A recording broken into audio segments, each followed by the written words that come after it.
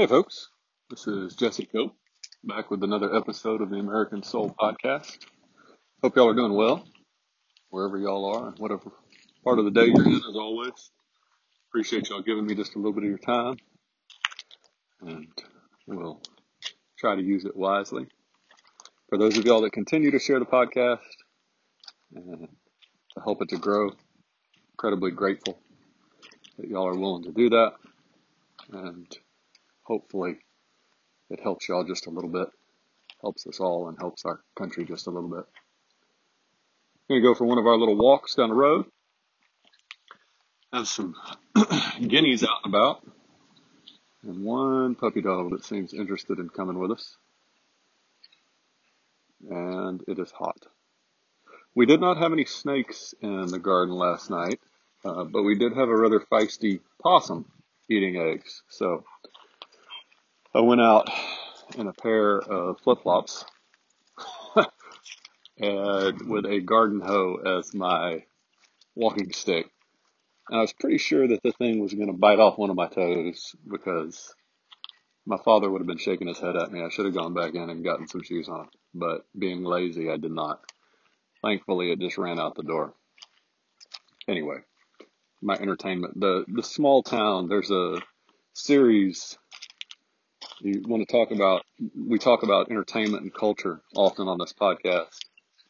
There's a wonderful series called Mitford by a lady named Jan Karen. And it talks about small town rural life in North Carolina. It's just a phenomenal series. I can't recommend it enough. And this would make the list of events, right? Just the little things that happen in small town America. All right. At any rate, we're going to get going. That's enough of my meandering. So, one of the problems that we have today, many problems, is the welfare state.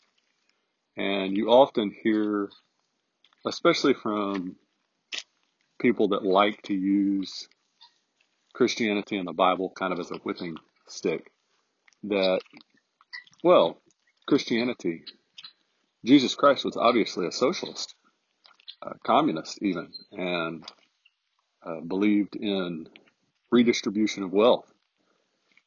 And so if this is really a Christian nation, if you're really so Christian, and if you really care about the poor so much, you obviously ought to support the welfare state. Obviously, you need to take from people, they have so much, and we'll take some from them, and we'll give it to these people that need it over here. And there's a myriad of problems with that. The first and simplest being that it's not true. The second, probably, and most condemning, I think, is that you're not really being kind. We're never kind. If I take money from somebody, and you can ask a kid this, they understand it. If you take money from somebody else to, quote, give, unquote, to another person, you're not really being generous. It's no skin off your back. You haven't taken anything out of your own pocket. We haven't done any hard work or suffering to give to these people. It's not generous or benevolent or anything else charitable. We're simply stealing money from somebody to pretend that we're being generous with the welfare state. That's what happens. You take money from somebody else. You're not giving your own money when you vote to support the welfare state. We're voting to take money from somebody else and give it, which you can't really give what you don't know. So I thought I'd go back and read a few quotes from our history and kind of see what people thought about this welfare state. So the first couple that I'm going to read are actually a pair of Bible verses, just simply because that's the argument used often today by the left, is kind of sneering, oh, well, if you're so Christian, right? Well, so in 2 Thessalonians chapter 3, verse 10, this is out of the New Testament. For even when we were with you, we commanded you this: if anyone will not work, neither shall he eat. So if you're not going to put in the labor, if you're not going to work, you don't deserve any of the prophets. In this, it says you don't even deserve to eat. Doesn't sound very supportive of socialism. Matthew 20, verse 15, this is Jesus Christ speaking, talking the parable of the vineyards, the vineyard tenant, or the workers in the vineyard. And at the very end, they're kind of upset with him because he's chosen to pay all the workers the same, the ones that work long and the ones that work short, right? And he says in this parable, Jesus says, he's acting as the vineyard owner, right? Is it not lawful for me to do what I wish with my own things? Or is your eye evil because I'm good? So people that earn that money have a right to do with it what they wish with their own things. We don't have a right to come in and take because we think we earned more or we deserve more, or Lord, what you hear so often today, we have a right to more, right? I'm entitled to that. I'm entitled. That's mine. I deserve that. No, you didn't earn it. You don't deserve it. James Madison, charity is no part of the legislative duty of the government, meaning the government has absolutely no right or role to be charitable, to take money from some to give to others. And you can kind of stretch this out, folks, talking about foreign policy. You can, and I'm not an isolationist by any means. Isolationism is what got us into the trouble we got into in World War II. It's what got Britain into the trouble they got into in World War II. Thinking that we can shut ourselves off and ignore the rest of the world, that's foolhardy to say the least. So I'm not promoting isolationism here, but when we have our own brothers and sisters here in America that are suffering, that are hurting, right? Or we have a responsibility to turn inward first. So there's a lot of arguments there, right? But the idea that the government can come in and stick their hand into somebody's pocket to give to somebody else, Madison here is saying no, the government has absolutely no responsibility, and private citizens do this. We've talked about this before. Salvation Army, Cross, they do this so much better than the government. They're so much more efficient. So much more of the money gets to, I quoted this recently in a podcast or within the last couple months, and I cannot remember it now, folks, but the percentage of every dollar that makes it to the actual person who needs it in the private charitable organizations versus the government is unbelievable. So much more. Charles Finney, who we have talked about before, one of the greatest American preachers of the early 19th century, educator, author, president of Oberlin College, huge in the Underground Railroad, a lot of other contributions, talking about the kingdom of God. Every member must work or quit. No honorary members. And I take this and stretch it to society, folks. You cannot have a society where some people work and you take from them to give to those who refuse to work. It's never going to last. The people you're stealing from are inevitably going to get tired of busting their rear ends to work to try and get ahead. I've got personal experience with this, both from my own finances in the years past and other friends that I've talked to, where the choice was, well, we work a little harder, we make a little bit more money, but then we get taxed more. And you kind of break even there, so there's no real incentive to work harder. You can't take from some to give to others. And there's let's see if I can find it real quick. Jefferson, who was pretty big, just as a side note, on not having a government in a lot of debt, which the welfare state absolutely puts us in an extreme amount of debt. Printing money to give to people that don't work, so the government has to take more and more and give more and more, and the debt just piles up, right? Even after paying $15 million in cash for the Louisiana Purchase, the national debt under Jefferson fell from $80 million to $57 million during his 2 years. So that's a pretty phenomenal achievement there when you look at the numbers. But that was just a little side note. Jefferson really did not like debt, and he didn't like spending. He wanted a frugal government, a limited federal government. He didn't want this huge, massive federal government. And in his prospectus, he wrote a translation, which I'm not familiar with this work, folks, but this is out of his introduction, I guess, for D'Stott de Tracy's Treatise on Political Economy. To take from one, because it is thought that his own industry and that of his fathers has acquired too much, in order to spare to others who, or whose fathers have not exercised equal industry and skill, is to violate arbitrarily the first principle of association, the guarantee to everyone of a free exercise of his industry and the fruits acquired by it. So he's saying if you're going to take from some, which is what the welfare state does, if you're going to take from some because you think they've been too successful or their parents have been too successful, right? You hear that often. Well, their parents earned all that. They didn't earn it. It doesn't matter. That doesn't give us a right to go in and take from them to give to somebody else who hasn't earned it.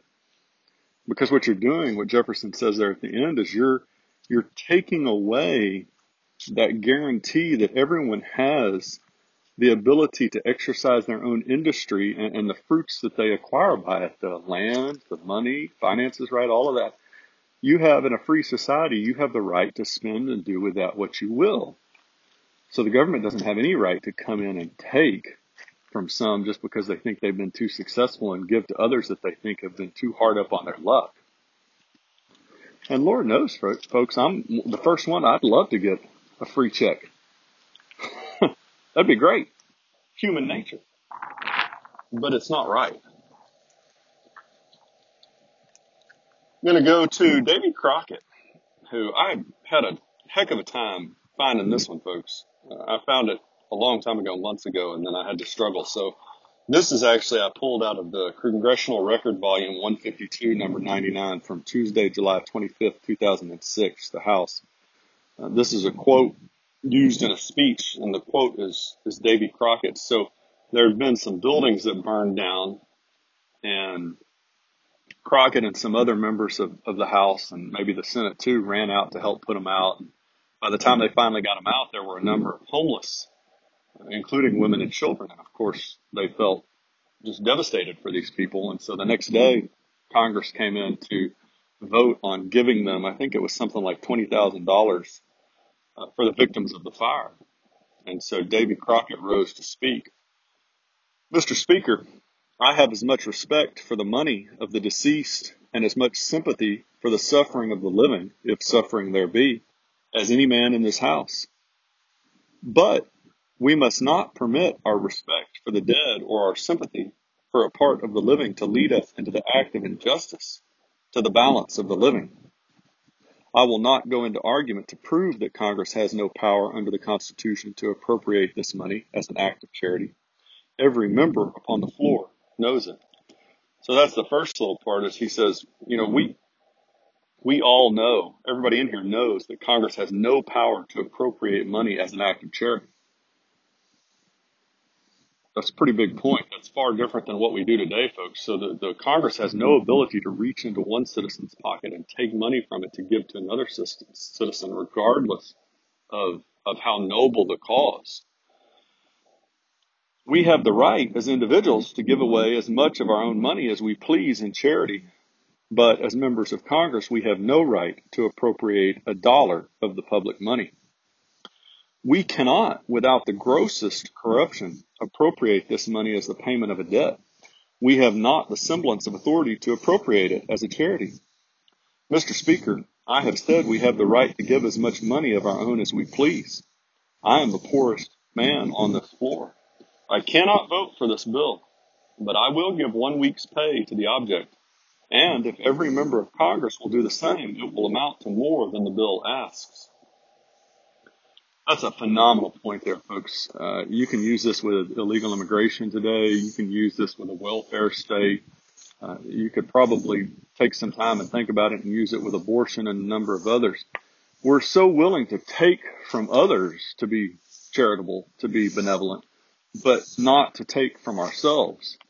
You know, if you really are dedicated to something, you're going to be willing to give of yourself, right?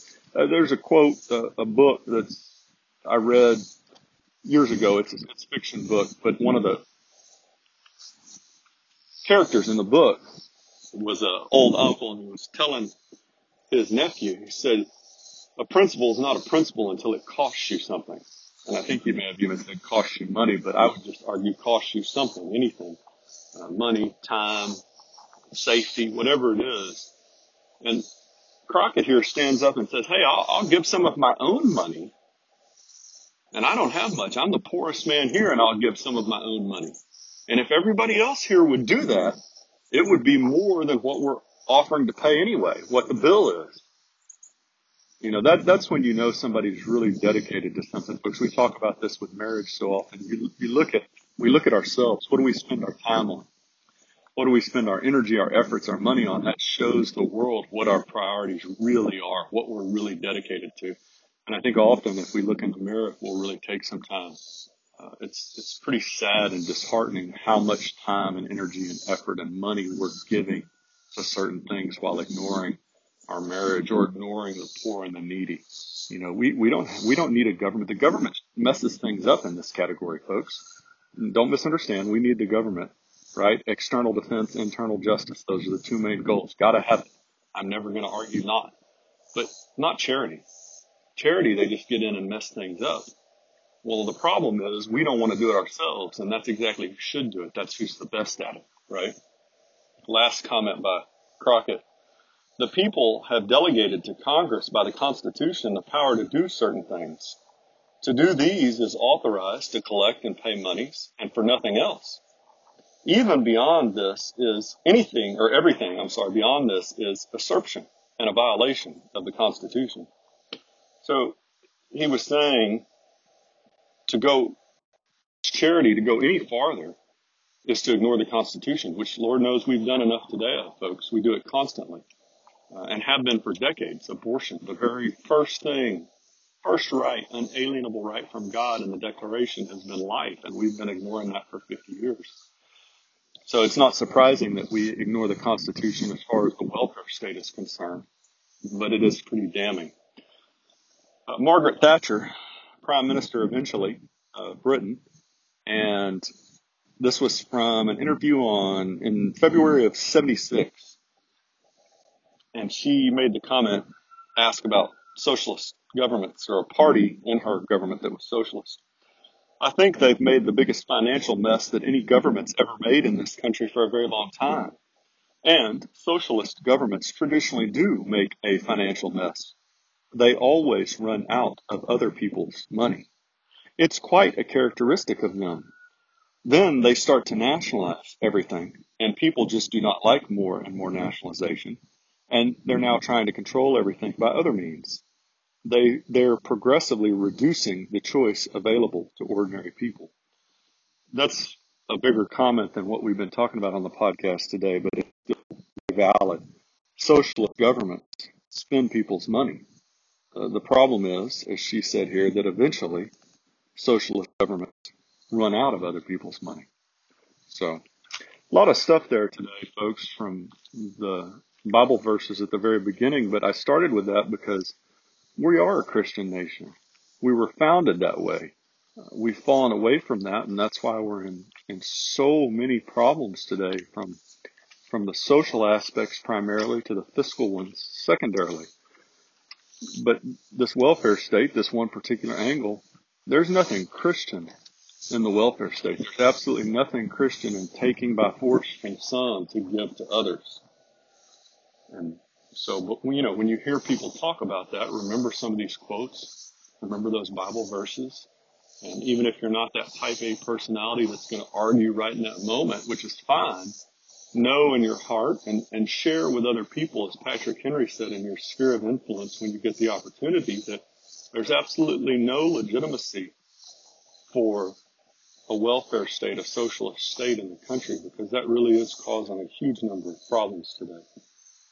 You can talk about the people that just, they don't want to go to work anymore because they're getting a check from the government. You can talk about the broken homes. You know, you pay people on welfare for a certain number of kids. You can take this a number of ways, folks. At any rate, thank y'all so much for joining me, going on this little walk. I sure do appreciate it. I'm always look forward to this each day. And I thank you for the comments and the feedback that y'all have been giving. Very much appreciate it. Appreciate your interaction. And we'll talk to you again real soon. God bless y'all. God bless your families. God bless America. Thank you again.